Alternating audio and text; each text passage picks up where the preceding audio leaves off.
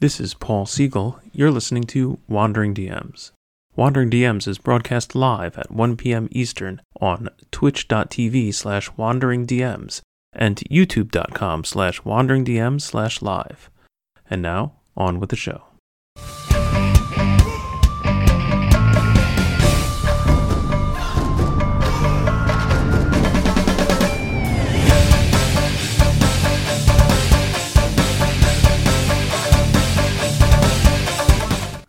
Hi everyone, welcome to Wandering DMs. I'm Paul. And I'm Dan, and on this episode of Wandering DMs, we're going to be talking about roads and highways. What happens when your player characters hit the dusty trail again? And it's funny because, so basically this might be a slightly oddball episode because this comes from me like having an oversight in my game and literally not knowing what to do. So I have a whole litany of complaints and problems, and I actually really don't have any advice. So I'm kind of looking for Paul and the live viewers here to give me tips about what to do about this kind of interesting oversight, because I actually looked through every single edition of the D&D core rules last night, and it has this same oversight in every single edition from 0th to 1st to 5th, from what I can tell. Interesting. And so maybe I can give a primer on my problem here before I start asking for tips to solve my game, actually. So Paul, if you so obviously we know that wilderness travel rules in D&D. Dan, let me interrupt here for a second there. You forgot to mention our sponsor. Oh God in heaven! I'm so embarrassed. Yes, of course. The show in which I'm getting help today on roads and highways is brought to us with the help of our good friends at Describe.com, with a special offer to viewers at the end of the show. But we'll talk about that later. Excellent. Oh my goodness! I'm so excited about roads and highways, Paul. I forgot about the sponsor. Jeez. Yeah, I'm excited for this. I'm excited for this one too, honestly, because I've run now 2 long-running campaigns that heavily featured roads or travel between major cities. So yeah, I got thoughts. So let's go. And I found the same thing. Right, I found the same thing in my last original D&D campaign. Is that most of the travel was on the roads, and there aren't any rules for that in D&D. There aren't any rules for what happens on the roads in any edition. It's a total blank spot. And I was amazed when I realized that I was actually, as a result, I was not using half of the original D&D travel rules because players were mostly on roads, and that isn't in the rules. So I was like, what the heck is that? So let me give what is this in an academic article? This is the motivation part of the article, I guess. Okay.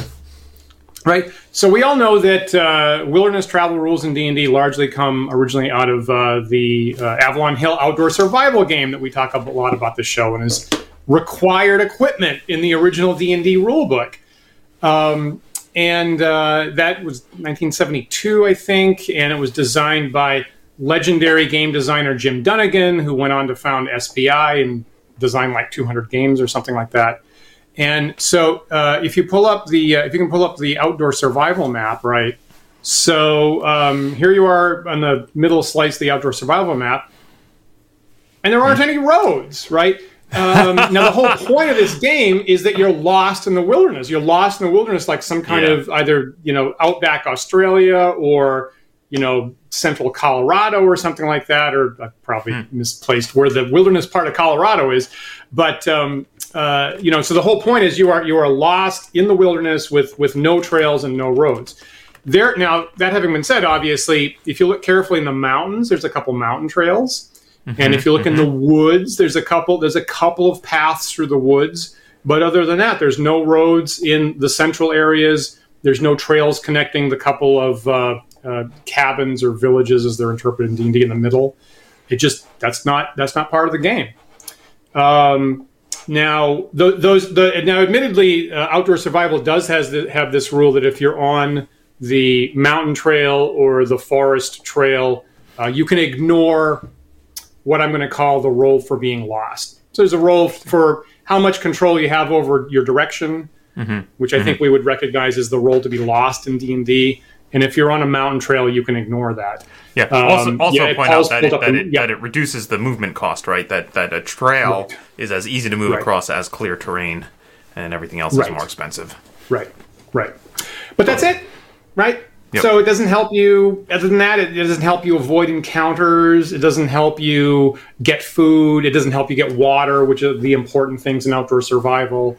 And there isn't any network connecting the habitations at all, which makes sense. I mean, the game is about being lost. The game is about being lost in an area that doesn't have any trails, and you got to find your way out, and you're trying to orient yourself. So that makes sense for outdoor survival, a game about being lost and slowly dying in the wilderness. And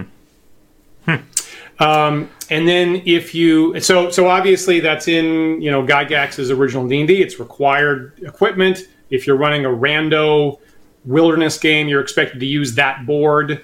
Gary specifically used that as the wilderness just off the territory from the city of Greyhawk.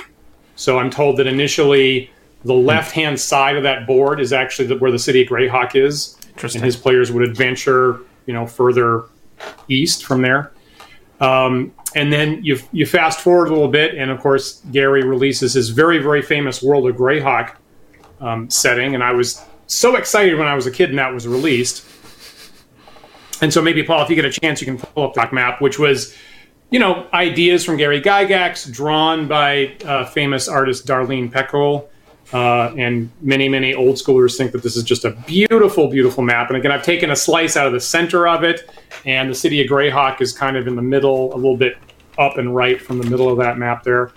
And a bunch of towns, a bunch of cities, a bunch of kingdoms, and no roads and no trails, none, right? There's this giant kingdom of Furiondi up on the top there, and there's no roads shown on that map anywhere whatsoever. Fascinating. Now, again, if you look, so when we had our season 1 of the Big Bad last year, of course, one of our favorite teams was the Knights of Ulick. And you can see this. So if you didn't know where the states of Ulick are, look on the bottom left of that map there, actually, and you'll see the Duchy of Ulick and the county and the principality, right? And the mountain range there that separates those states from the place off to the east, if you look really, really closely, there's a couple dotted mountain trails. Those mountains. So the only places that have any kind of trails marked are through the mountains, just like in outdoor survival. Interesting. Other than that, the civilized territories have no roads, no trails. Gary was just fundamentally disinterested in it. Before we dig deeper into this, I want to make one other comparison point to another early game that I think was attempting to harness the feeling of playing a wilderness hex crawl game. But and it's one of my personal favorites, which is Barbarian Prince. So if we look at the Barbarian Prince map, you'll notice that there are indeed roads. This is honestly, I've always wanted to repurpose this map for a D&D campaign because I think it would be amazing. There are certainly roads. They're not all interconnected and spiderweb throughout, right? You do have to do a little overland travel here and there. Maybe take a river route between two cities or whatnot. I'll also point out that in Barbarian Prince, as you're playing this game and moving about, there are inevitably encounter tables that you're rolling on based on what kind of hex you're in, and roads are definitely special cased. There are specific road encounters, and if you're on a road, so roads will affect your rate of movement and the kinds of encounters you're going to get. So I thought that was very interesting that that Hendrix here, clearly was aware of the problem and made game allowances for it in this game.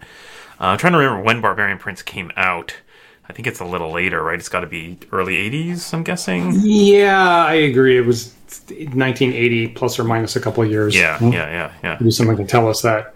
It is a beautiful map. One of the things that I've learned over time. So there was a time when I was playing D&D, I don't know, in the 90s, and there were a couple of articles in Dragon Magazine of your fantasy territory is all unrealistic. You should, get an actual map from NORAD or something like that and use that.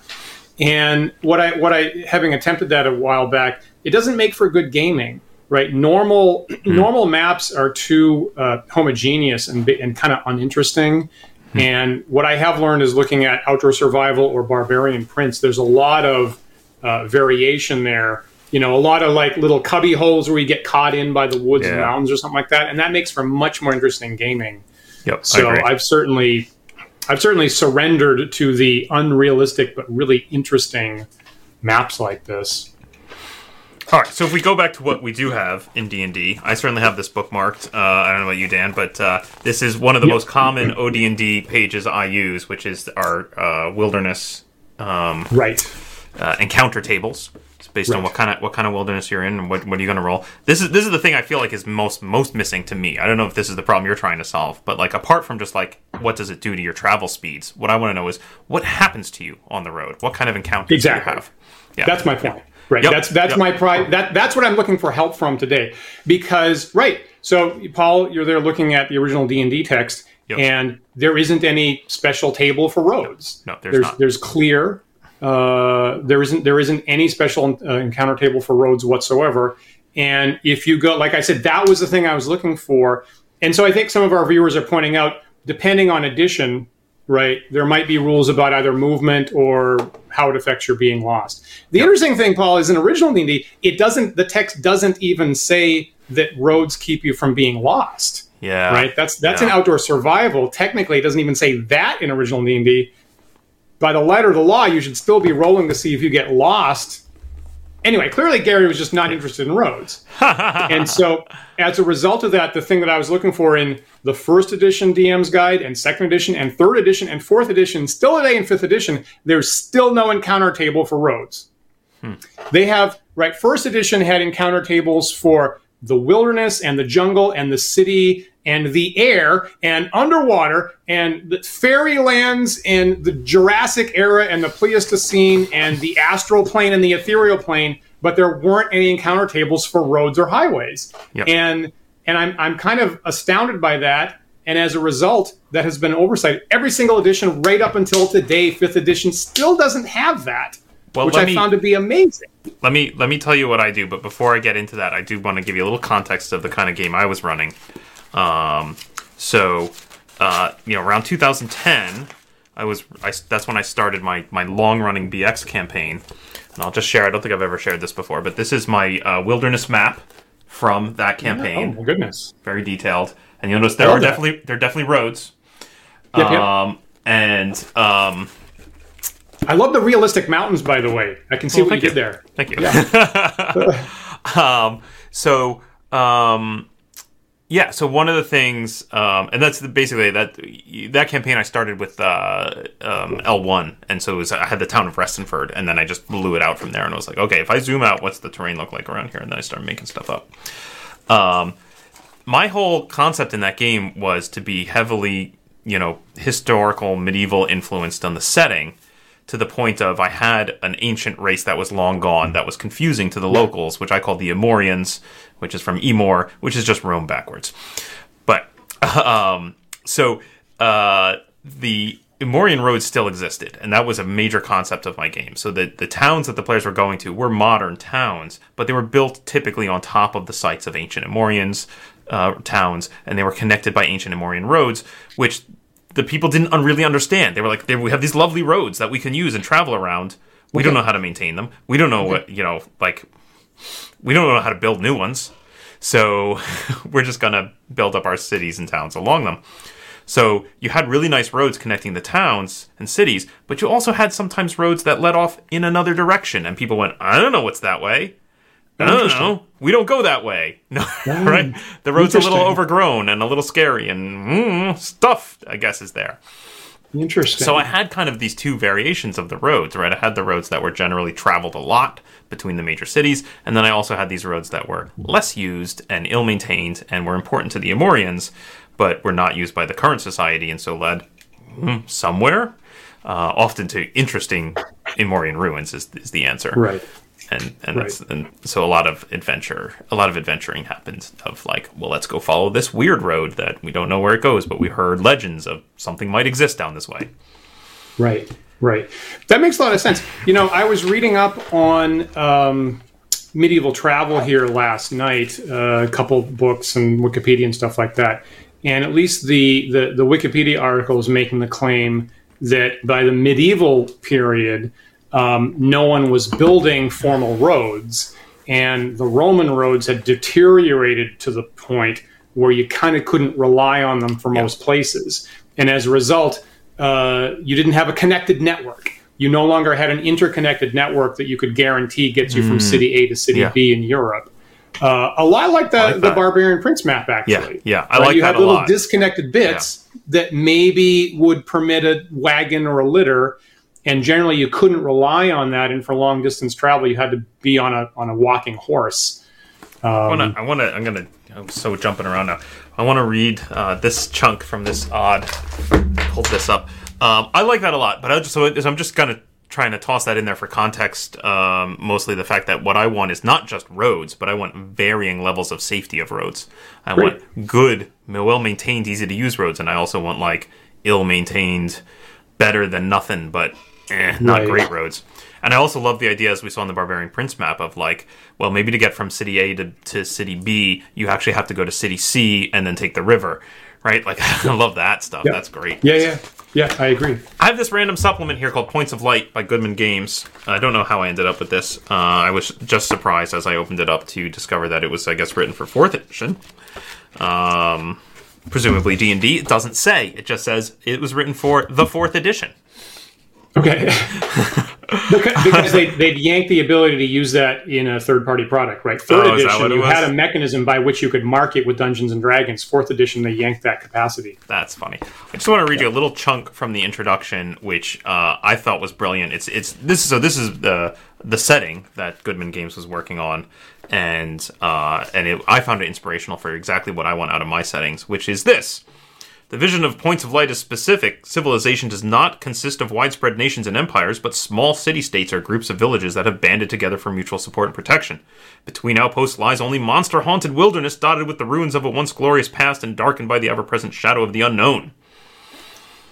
And so that's what I'm looking for from my big wilderness maps, is little clusters of civilization that maybe are connected by old roads that are really, frankly, it's pretty freaking dangerous to move between. Yeah. Right. It's very evocative. I mean, I think that works good for a campaign. I think that was like a really big note that I think 4th edition D&D in general was trying to deliver, and I think even late era 3.5 they were using that phrase in the core books. I think, and I'm attracted to that. Right. I think that does make a lot of sense, and I think the campaign maps that I've been working on lately are kind of in that direction. Frankly. It vibes also with generally the setting of Warhammer Fantasy, which is also very similar and something that I love, as you know, because I run 10 Rats.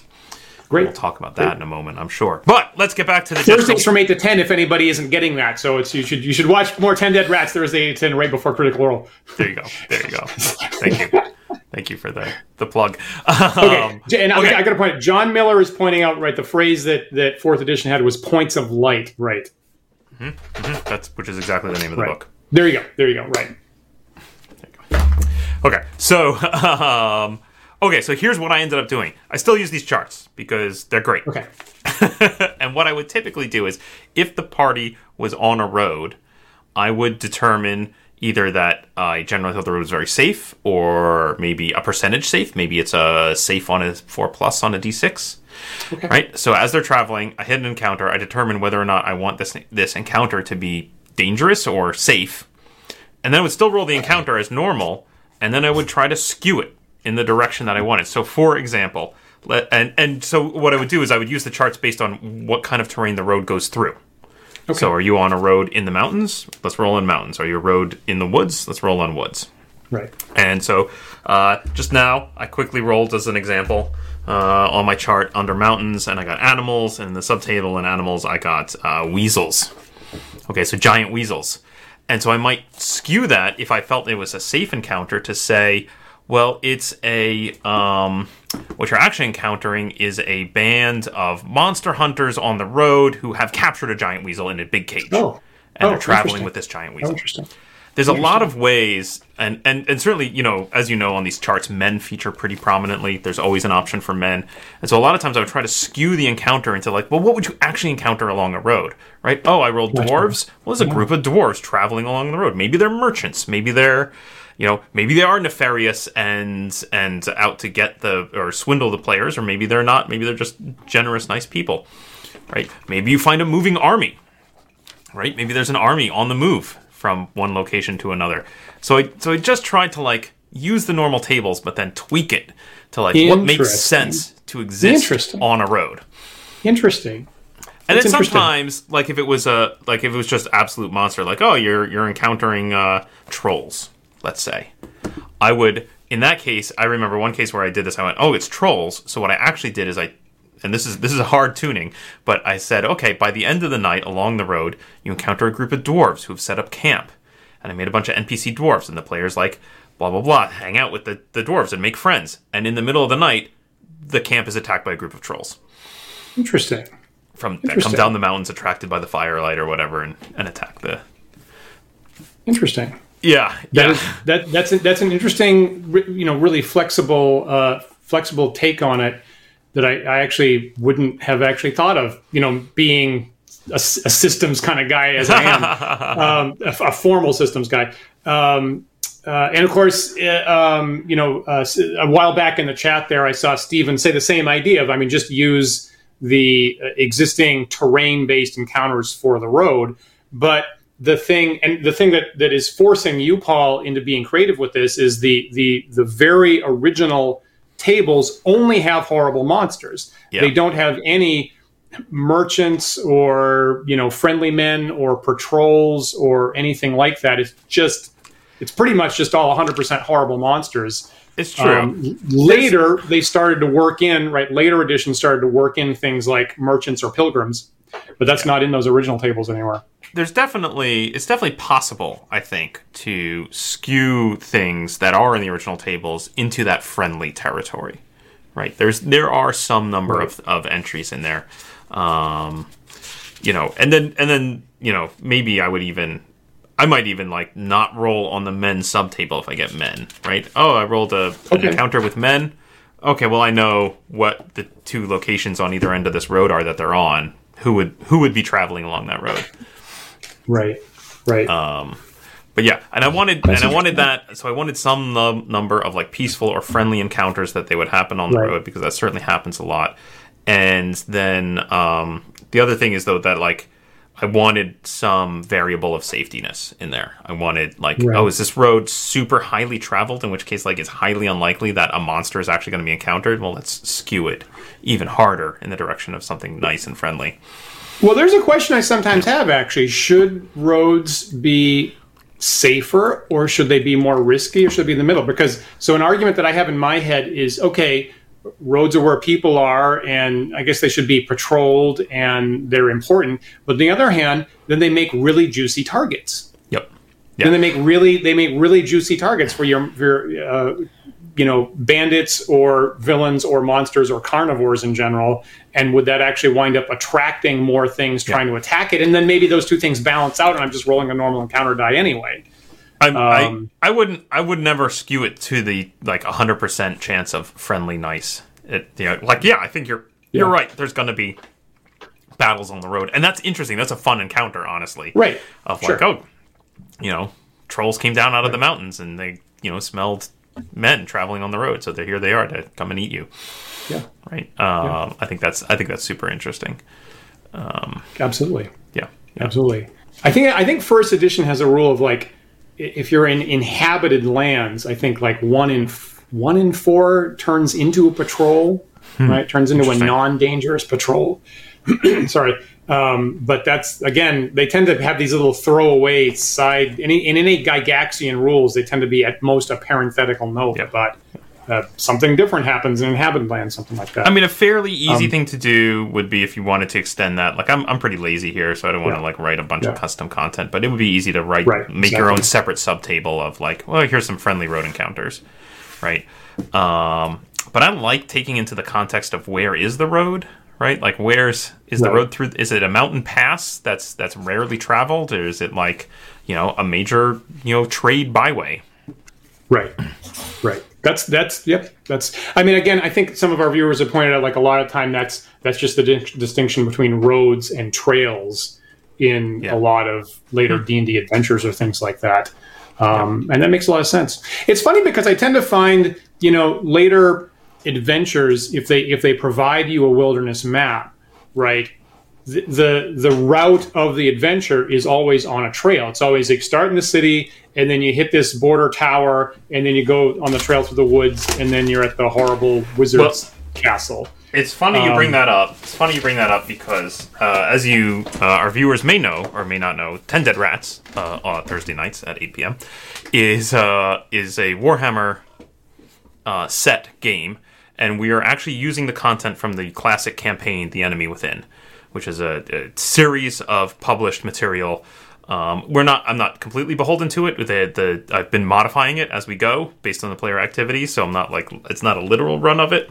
But they've run through a lot of the content, and the third section is this box set, Death on the Reich, which is just great, fantastic.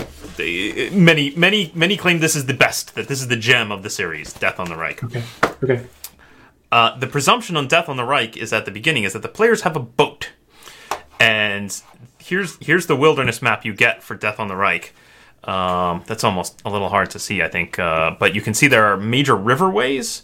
And there are roads as well. Often the roads follow the rivers, but sometimes, like you can see right in the middle there, where the rivers fork, there's a road that cuts across through the Great Forest there. Through the Great Forest, yeah.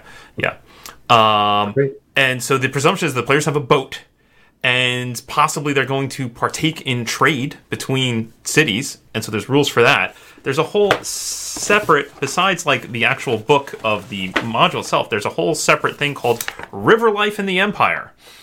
And It's all about traveling the river and the kinds of encounters you might have, extra random encounters you might want to toss at players for traveling up and down the river in their boat. Boy, that really gets my juices running. It is a great module. I couldn't recommend it enough.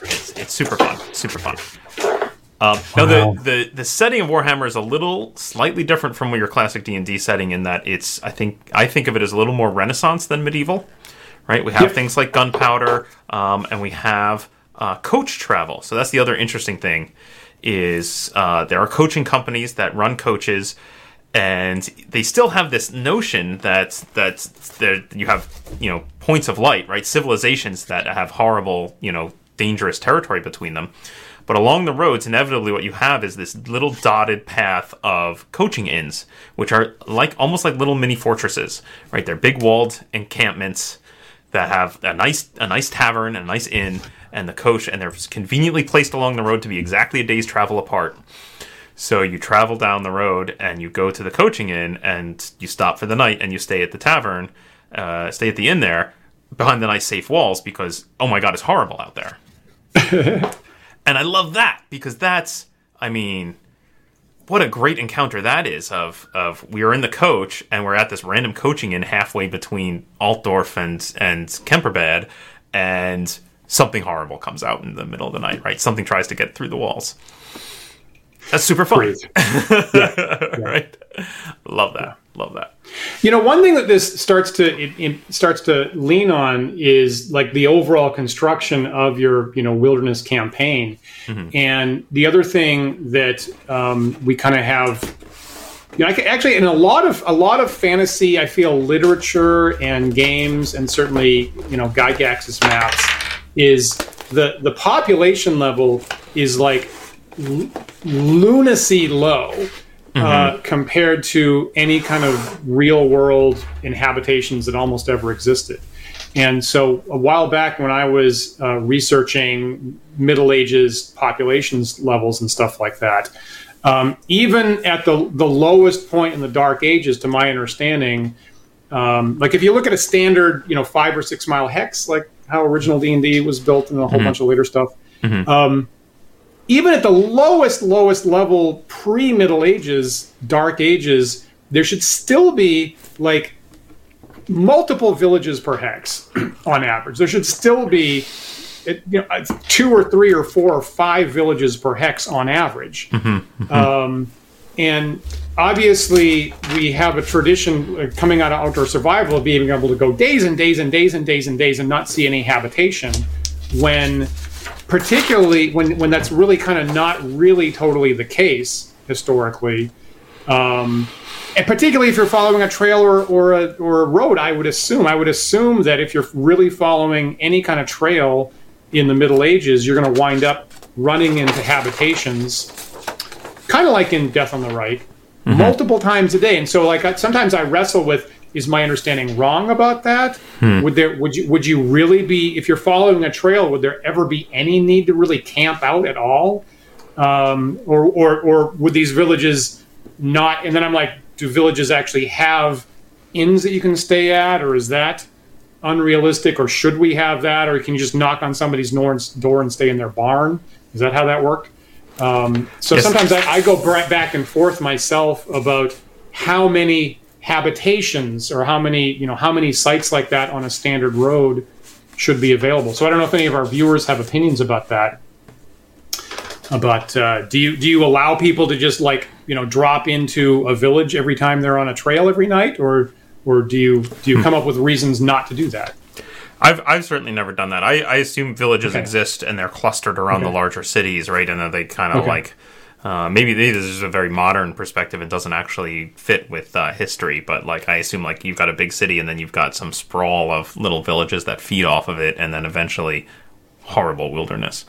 That's always been my assumption. Although I like the idea. Also, when you say village, of course, what enters my mind is do they have an inn? Probably not, right?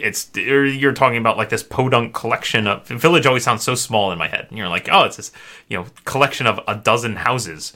And maybe you can bang on someone's door and be like, let me sleep here, please. I'll just take a stab with this. Okay, my reading, particularly the Geese books, Life in a Medieval Village, Life in a Medieval Castle, stuff like that, makes the point that almost everybody lived in a village. So at least in actual medieval times, which is totally the opposite from today, 90% of the people all lived in the village. It was the primary residence. Sure. And on average, it would have hundreds of people. It would be 2, 3, 4, 500 people was the average village size. Interesting. But surely then it must also border on farmland, right? There's got to be plenty of farmland for the villagers to go and work. Yeah, whenever I look at maps like that, right, they're usually clustered along a river or road, and then you have these long strips, of farmland sticking out of it. Yeah, and so I think that even then, my understanding was you didn't really literally want to be on a private homestead like some of us here in America have.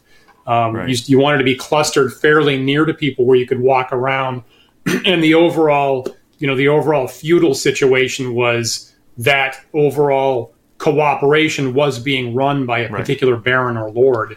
So they wanted to keep an eye on everybody, among other things. Right. But when you get into that feudal situation, right, again, now the thing that comes to my mind is okay, well, what happens when there's a threat, right? Now, granted, there's no armies of orcs or groups of trolls roaming around medieval Europe, but certainly there are invading armies of other cultures, right?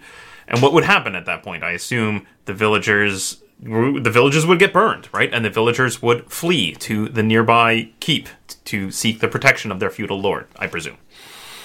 Seems like a good guess. Something like that. Right. Yeah. Right. So there's a whole encounter that I didn't even think of that should be on the list of sacked village. Come across a village and it's been sacked. Yep. Sorry. Wah wah. Yep. Yeah, it's interesting. But anyway, at least in classic Gygaxian campaigns, that whole thing is just basically not an issue. He barely mentions those things, and as someone pointed out in the text to the World of Greyhawk, the text does say cities should be connected by roads, but he didn't show that on the map. so every DM. So frankly, I marked up. Right, one of Darlene's beautiful maps, making up my own roads, and years later, I'm like, that wasn't a very good job. I do not like what I did there. That's funny. So he has these text points, and it also says there ought to be a bunch of villages, but those aren't shown or really detailed. And so I don't know if this is a phrase that I made up in my head or I saw someone else write this, but I have this phrase in my head, which is the Gygaxian howling wilderness. There's almost nobody there, and there's no villages, and there's no roads. It's just hundreds of miles of open plain. Yeah. From what you can tell, and many of us have still been trying to fill that in to this day. So I have. I want to show one more thing here from my old campaign back in circa 2010. I showed you the hex map that I was working off of. So the funny thing is, when I mentioned no one's seen this, like even my players didn't see this. They didn't get to see it. This was far too detailed for them. What they got was this crappy version of the map. Okay. And it's representational, and the distances aren't perfect, and I like that. I like the idea of maps that are imperfect. But you'll notice, you mentioned that, like you'll notice that there's a road here from Elfenhold that goes out into this Here Be Monsters area. Right, so again, the road is an ancient Emorian relic, so presumably there used to be civilization that way, but current civilization really just inhabits this area here. This is very difficult for me to do on the. There we go, right along the river, or on the basically along this river, and that this wide expanse over here, monsters. Who knows what's over there? Terrible things. And generally I put stuff there like civilizations of orcs or hobgoblins or whatnot, as well as just horrible things and ancient Emorian ruins and et cetera, all kinds of stuff. So I certainly had Gygaxian wilderness for sure, of unexplored And I see William's saying, and this makes sense, I'm glad that it was so big. That's so big that it gave us a lot of flexibility to add our own things or add our own details to it.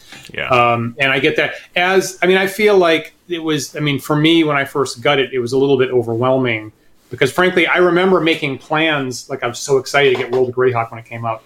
And I was making plans, and I actually had like an outside world, and I had an area that I was going to fit it into that was 30 miles across. Actually, that was the whole...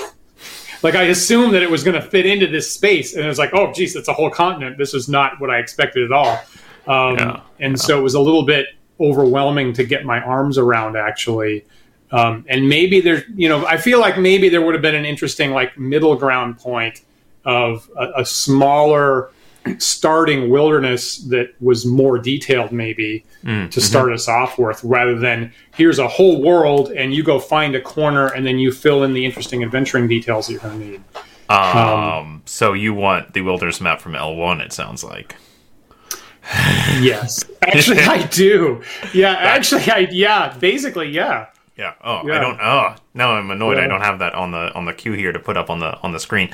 But that's exactly what I love about L1, right? Because you have a town for the players to start in. You've got a couple adventuring locations, and you've got this wilderness map, which is not huge, right? It's not big. It's just a couple miles, I think, but puts stuff out and gives you room to add your own stuff, and then also has roads that go off into who knows where.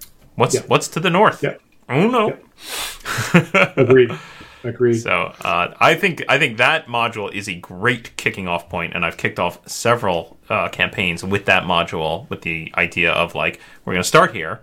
This is big enough for players to get to like second or third level even, and then they're going to start asking questions about what's further abroad, and then I'm going to have to make that up when that happens.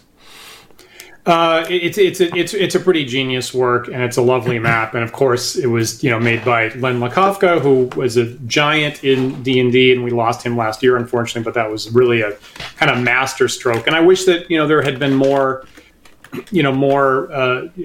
beginner products pointing us in that direction. I think.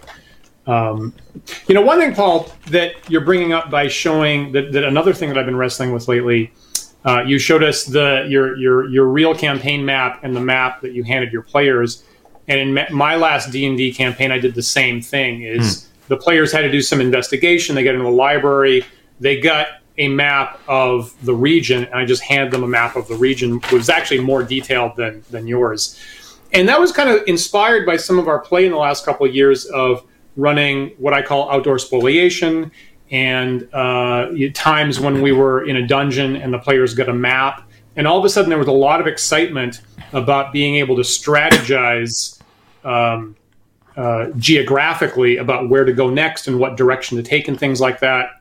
And so I'd gotten to the point where I was convinced that the players having a pretty detailed map with spaces drawn on it to strategize was a good thing.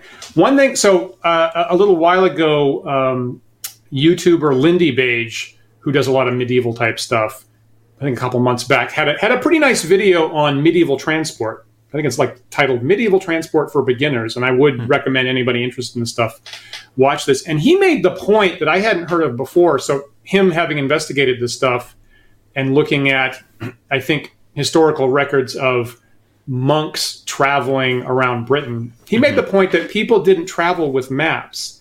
They traveled with verbal itineraries, a little bit like old triptychs is how I knew them, or something like that.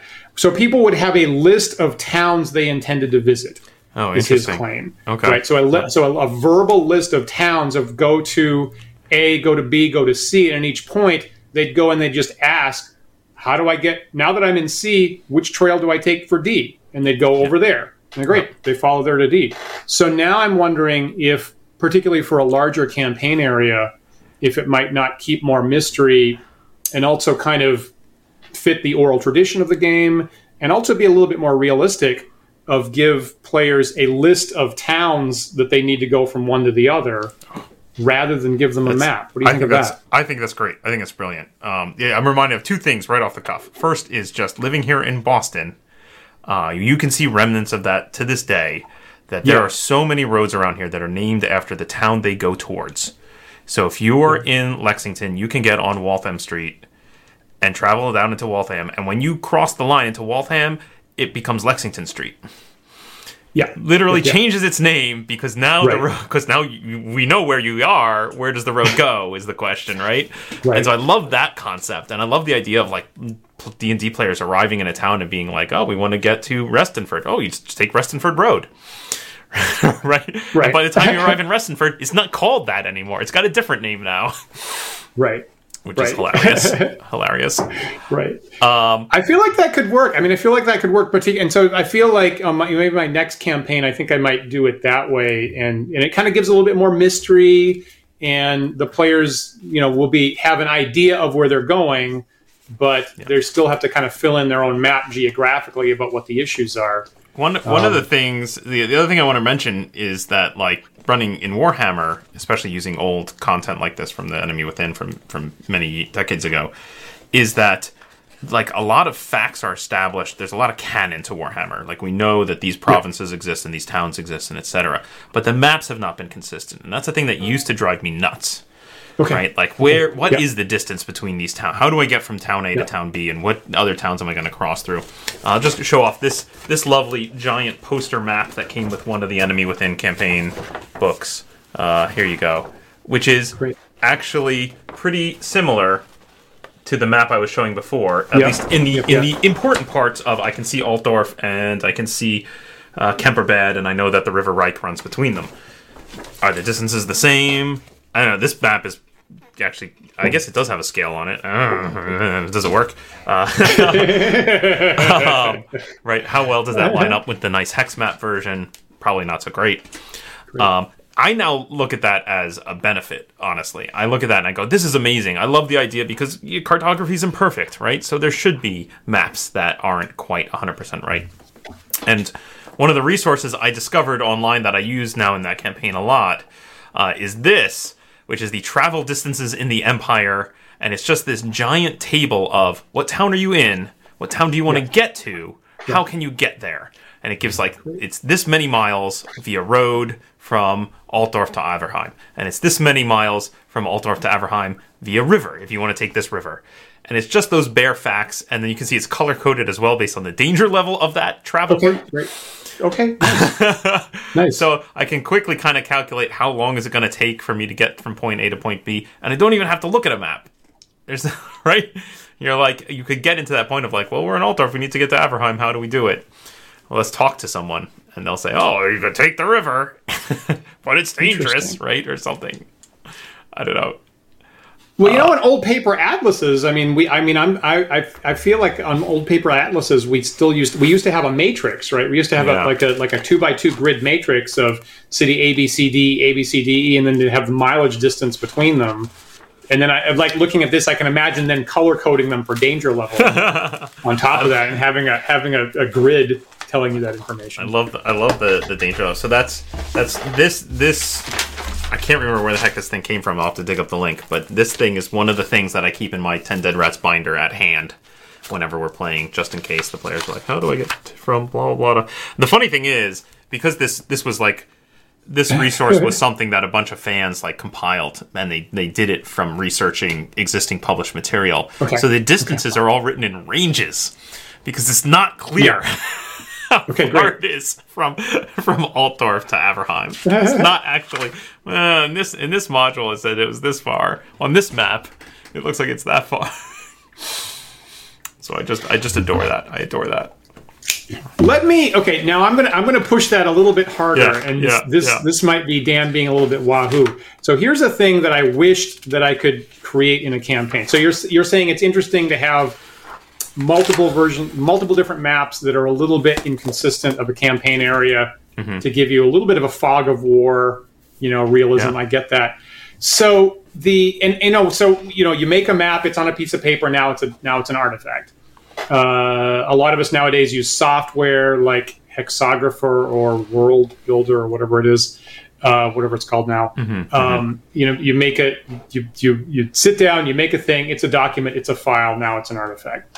So occasionally I think about the following fantasy stories by either Lord Dunsany or Lovecraft or somebody like that, of one of their flights of fantasy in which they're, maybe in a dream visiting a particular fantasy city, and the concern is, once I leave here, it's gonna move and I won't be able to find my way back. And there's a couple of stories by Lovecraft and Dunsany that really hit me, really solid there, about this existential dread. I'm in this place. If I move away, the place might move. The place might be in a different position. And I would love to have that in a campaign. I would love to have a campaign where the territory itself is actually shifting as you move through it. But I don't know how to support that with any kind of documentation, because if I put it on paper, what am I going to do? Erase it all the time and rewrite it? Or one thing there's no software. If there was a piece of software that would automatically randomize moving the territory around, right? I've fantasized about that a lot. So if anybody knows about that or can build it, tell me, please. That is fascinating. I have something that lightly touches on that, and I'll just show this little campaign map. So this large forest on the bottom is called Elfenhold, and it's where the elves live. But the elves are semi-nomadic in my campaign. So where Elfenhold is within that forest, where you can go and talk to the Prince of Elves, not clear. You're just going to have to go into the woods and start looking. Interesting. Yeah. Interesting. So you could maybe get that a little bit with nomadic societies. That's what I'm getting at, right? You could get that with a light touch without having to introduce whole weird magical reasoning for why your world is constantly shifting in these strange ways. Although you can also get it right. I could push that Elfenhold thing and say they're not nomadic. It's just Elfland is weird, right? Elves live in a different reality that is somewhat separated from us, and that's also accurate to to the inspirational literature. That's great. Right. Well, now you're reminding me it should be shifting in 4 dimensions, right? I want on my territory just shifting like this, plus the time dimension, where the time should be running in different speeds and different locations. I almost forgot that. Yeah. Jeez. Yeah. Right. Yeah. Now I will say, okay, so some of our good friends in the chat at the moment, so Ash and Steven are suggesting that my idea of shifting stuff, just not use a map at all. So I will confess, I'm a very visual guy, and my evocative sense really gets hit by seeing, space laid out geometrically in front of me. So admittedly, either I have blinders on about running a game like that, or I would be uncomfortable with it, or I want to see maps. Am I bad guy for that? No, because I think there's another benefit of maps is being able to actually show them to the players, right? Yeah. Even whether you want a less detailed version of the map, or you're just going to give them the whole stinking map because we're playing on the outdoor survival board or whatever. I think that's delightful. I love doing stuff like having stuff on the map where it might be referenced in the game, and the players then have to pore over the map and find it. Like, I know of this ancient. The legend says that the ancient Emorian outpost of Kor Algesh was on the other side of Mount Zerbal, and they're like, look at the map. Can we find Mount Zerbal? Where's that? Right? Yeah. That's a fun moment. I love that stuff. Yeah. I love that stuff. That's a fun moment. Yeah. So I like maps in as much as I really want to hand them to players.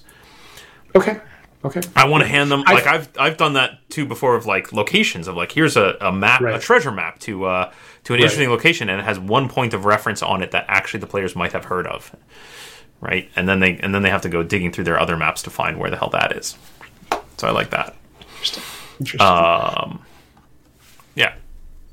But chewing on some ideas here, yeah. Yeah, I could see in the not have maps, but I could also, like, you could maybe do a halfway thing. It depends on, I think, on how shifting it is. Like in your setting here, Dan, do you want like it's just complete chaos, like everything's moving all the time? I think there's a happy medium of like the players might not realize it for a while, right? This took 4 days last time. Why did it take 6 days this time? Is that a mistake? Right? I think we talked about that on a prior show about like, stories, sometimes TV shows where they intentionally plant in what appear to be mistakes at some point, but there actually is a reason that explains it behind the scenes. And so I would love to have one of those.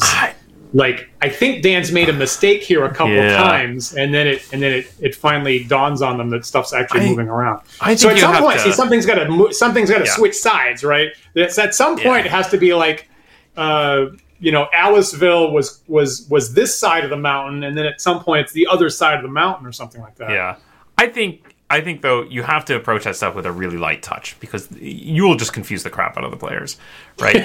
So I feel like this. Thank you for the vote of confidence, Paul. I think unfortunately there's some content that I've tried to put into games where I think is super clever, and won't it be a great moment when the players figure this out, and they never do because it's just too hard for them to figure out, right? And I worry that this edges into that territory where they'll just be like, well, there are no rules, I don't care, don't even bother with it. We'll just travel and hope that we end up in the right place. This is great. That's right. That's happened to me maybe more often than it hasn't. Yeah. It's a really good point. Yeah, and you know what? I want casual players, right? I'm not one of those guys who's gonna lay the whip down like, you need to pay more attention to my campaign backstory. But I want casual players. I want people to be able to drop in and have a good time without knowing 10 years of backstory. So I think there's a happier medium where you have just some locations that move, some areas that are nebulous, but it's not all of reality, right? It's not the whole world is constantly shifting and churning, but like, over here in this particular land, this is a floating city, and so it moves about the ocean, or this is the elves live in a different reality, and so you never know when the hell you're going to figure out how to get to their realm, right? That makes sense. That makes sense. There was an early Dragon magazine adventure. I think it won an award in one of they used to have adventure design competitions in early Dragon magazines. It was called The Wandering Trees. By a guy named Michael Malone that I actually worked with at one point in a software job accidentally. And so it was a big forest area with a bunch of trails, and you would have to randomly roll which trails currently existed. Nice. To get the different points, you have to roll which trails are currently in existence. And that was a neat concept. Yeah. Which is coming to mind. Now, before I forget this, our friend Stephen here, who reminded us a couple days ago about the rule in Empire of the Petal Throne, right, in Tecumel. Mm-hmm. So obviously this was the 1975 publication. I tried to lay my hand on my paper copy here, and I couldn't find it here today, actually. So, but Stephen reminded us that Empire of the Petal Throne did have specific rules for encounters on roads, and Stephen plays in our friend James Malashevsky's Tecumel campaign, actually, so he's pretty familiar with this, actually. And one of the things I thought was really interesting is Empire of the Petal Throne. I don't know if you can pull up that file there, that we have an image for, Paul. Sorry. Okay. I thought I was looking for a comment. I thought there was a comment you were gonna. Oh no, sorry. There's a file there for the number 4, right? 4 TechUML table. It's just text. It's just white text if you're looking at it. So here are the. I can't pronounce anything in TechUML. So here are the encounters on the Sakbe roads, and I think same thing, right? Same ancient civilization that had fancy roads, and some of them fallen in disrepair, and some of them are still maintained. And so specifically, if you are adventuring on these highways, you have a special encounter table that you roll on just for road encounters. And as you can see here, could be priests, work gang of peasants, troop of imperial soldiers, just like you were talking about, Paul. And then I think it also says in there that you roll what it is, and then you have to go right back to the reaction table. And sure enough, you're going to roll dice to see whether I'm very happy to see you or whether they are hostile and immediately attack you or something like that. So it could go either way. The interesting thing to me is that the system in Empire of the Petal Throne is almost exactly the same structure as original D&D. So the tables that you were showing us at the start of the show here today, Paul, they're basically the same structure of those tables. So it's the same columns, and there's a lost column and an encounter column and terrain and roll for, of course, all the interesting, unique custom monsters in TechUML. And they have the same evasion table, all that kind of stuff, with just one single insertion, one single thing that Barker injected at the start, and that was this. It's this roads table. And it's actually the very first thing in the wilderness rules. It says the very first thing is like, if you're on a road, do this. And then it says, now, if you're not on a road, and then it basically just rolls into the rest of the original D&D stuff. And so I feel like it's interesting that Barker saw this almost principal oversight in 1974 when he was writing that, and inserted that into TechUML, and we still don't have an encounter table like that that's ever got injected into any version of the D&D core rule books. I like this a lot. I would still argue for some variation based on where the road is. I agree. So I might even just make this like, here's the special road subtable, and if the players are on a road, roll a d6 on 1 through 3, use the normal terrain. On a 4 through 6, use the road table or something like that. Give yourself a nice sprinkling of these without it just overwhelming the roads. I totally agree. I feel that the table's a little bit short for all the things that could possibly happen in your world, and I would do 100% the exact same thing. Though also, I want to call out, like, troop of soldiers is just my absolute favorite thing to encounter on a road, because nothing really causes the players to scratch their heads than, like, here comes a column of 1,000 soldiers marching down the road. Right? Especially, I don't know about you, but in my campaigns, usually there are enough different groups possibly struggling over control of the territory, or possibly there are different feudal lords that don't get along super well, or whatever, such that not clear if it's going to be a friendly encounter or not, right? Exactly. It's not like, we're in the Empire and it's Imperial troops, and so everything's hunky-dory. Like, where are these troops from? Well, that's what your Section 1020 reaction rolls are for, Paul. Yeah, there you go. Okay, great. That's what... Yeah. Do they like you or do they not like you? I like that a lot. Interesting. I'm taking out a whole bunch of notes here, actually, as we're chatting. So that's when I look down and write, that's what's happening. So we're just about out of time here, so I'm curious. I haven't been watching the chat nearly as well as I had hoped, because I was kind of curious if other folks had other ideas of how to deal with road encounters. I mean, we kind of circled back here into, like, well, how do you deal with road encounters, which is ultimately what this comes to. So if anybody has, I guess, other ideas, I'd love to hear them. Dan, any final thoughts on road encounters? Well, I didn't say what I actually wound up doing in my OD&D game, actually, and it is for me it was very simple. And of course the frustration was when you showed us, Paul, the original rule in OD&D. Every day there's 2 dice rolls. So there's a table there with 2 dice rolls, one for encounters, one for being lost. Yep. And of course the overall frustration I was finding was that since my players were mostly traveling someplace, and if the campaign has roads, they have a goal. They're not just randomly walking off into the wilderness, like was the game at one point, actually. So they did have some kind of goal, sometimes in a town. They were trying to take a road as close to where they were going, certainly.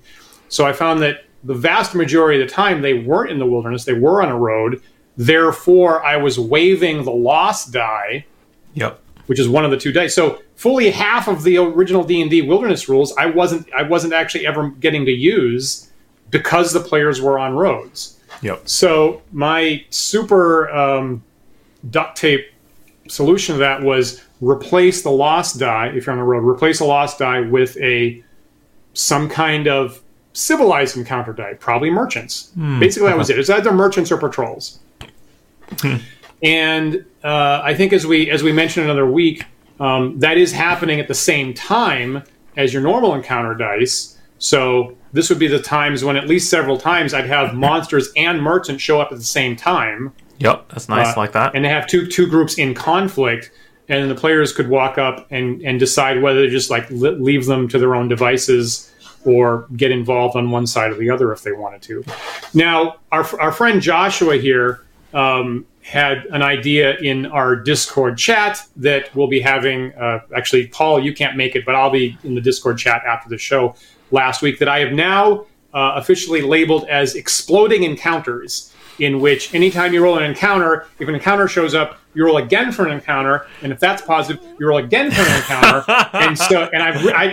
Suddenly I really like this idea that I'm telling everybody is the Exploding Encounters idea from Joshua, and so I think maybe if I run this again, I might just make one die, but have exploding encounters. Nice. And see if I can't get 2 or 3 or 4 or 5 or a battle of 7 armies happen all at once.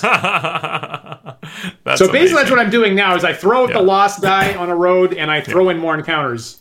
Simultaneously. I likewise have gotten rid of the lost. It just doesn't make sense to be lost while on a road. Yeah. But that said, I do try to make sure that there are interesting things that are out in the wilderness where there is no roads, so that there is reason for players to go off trail and go try to find something. Sure. Usually, what kind of proportion for you, Paul? What kind of proportion are characters on a road versus on trackless wilderness? I mean, honestly, most of like the interesting locations, the ancient ruins, the places they want to go that are going to have treasure and monsters and stuff, that kind of traditional adventure, are not on roads. So the roads connect the civilized lands, and so typically what happens is, we know that this thing is near Bridgefair, so let's travel to Bridgefair, and then from there we're going to go to the northwest into the woods and hope we find the thing.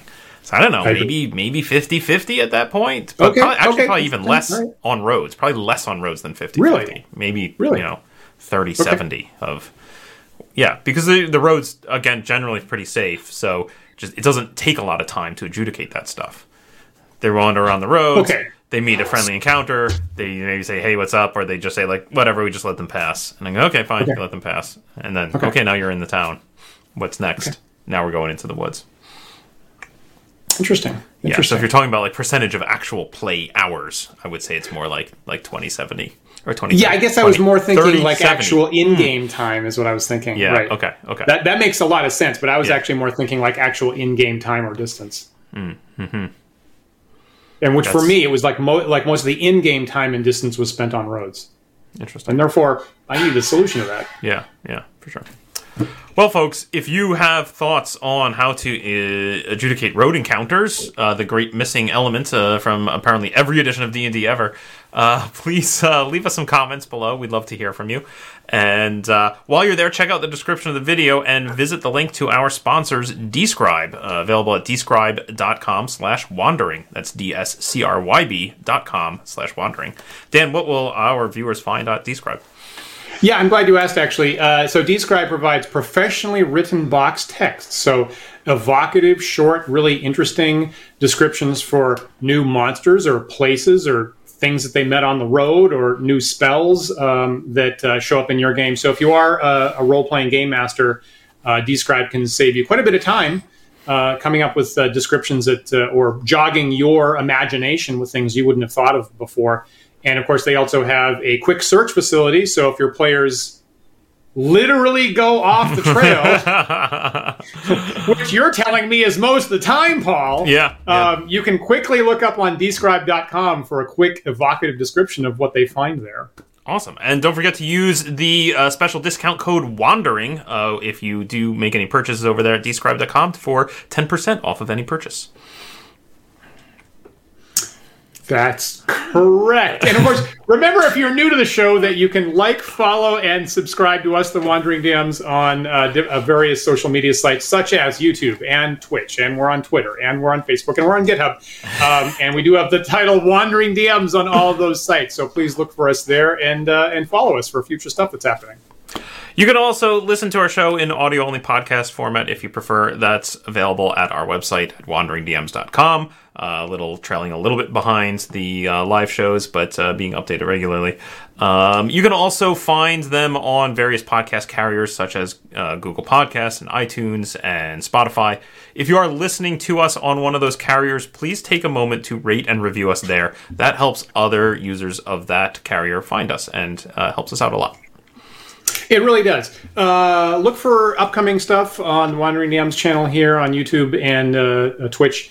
Paul will have 10 Dead Rats on Thursday from 8 to 10 p.m., as we pointed out, and more crazy D&D Warhammer mashups in the Warhammer world that we're excited about seeing.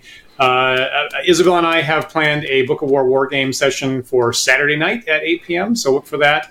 Now, next week, we're very excited because we're going to have very special guest Janelle Jaquays on next week, who is one of the legendary game adventure designers for D&D of all time, and I have loved her material for years since I discovered it. And of course, she wrote Dark Tower, and she wrote Caverns of Thracia, which is one of our favorite adventures. Last year, worked on a supplement for a retrospective of all the Judges Guild products that published most of her materials, and is also working on a bunch of new 5th edition products right at the moment. So please tune in next week for Janelle Jaquays and get some questions into her, hopefully from the live chat, and what she's up to at the moment.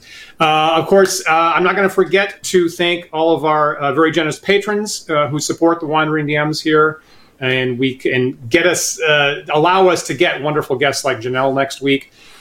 If you're in a position where you could join our patrons in supporting the Wandering DMs, please do go to patreon.com/wanderingdms, and you'll see our different tier levels, in which you will get access to our private Discord server, where we do continue the chat every week after this show in a couple minutes, and discounts on merch codes, and availability for private backstage videos that we do each month, and polls and surveys on what you want to see on our blogs and future shows, and a whole bunch of stuff like that. I think I got it right. So please join us on patreon.com, and you get to see our backstage stuff that we're a little bit embarrassed about, but we'll let you in on it if you do that. Anything else coming up this week that I should tell people about? No, I think you've got everything. Okay, awesome. So, of course, we are live every Sunday at 1 p.m. Eastern Time, so we hope that you'll tune in next week for the Janelle Jaquays interview that we're so excited about, and another thought-provoking discussion. We'll see you then.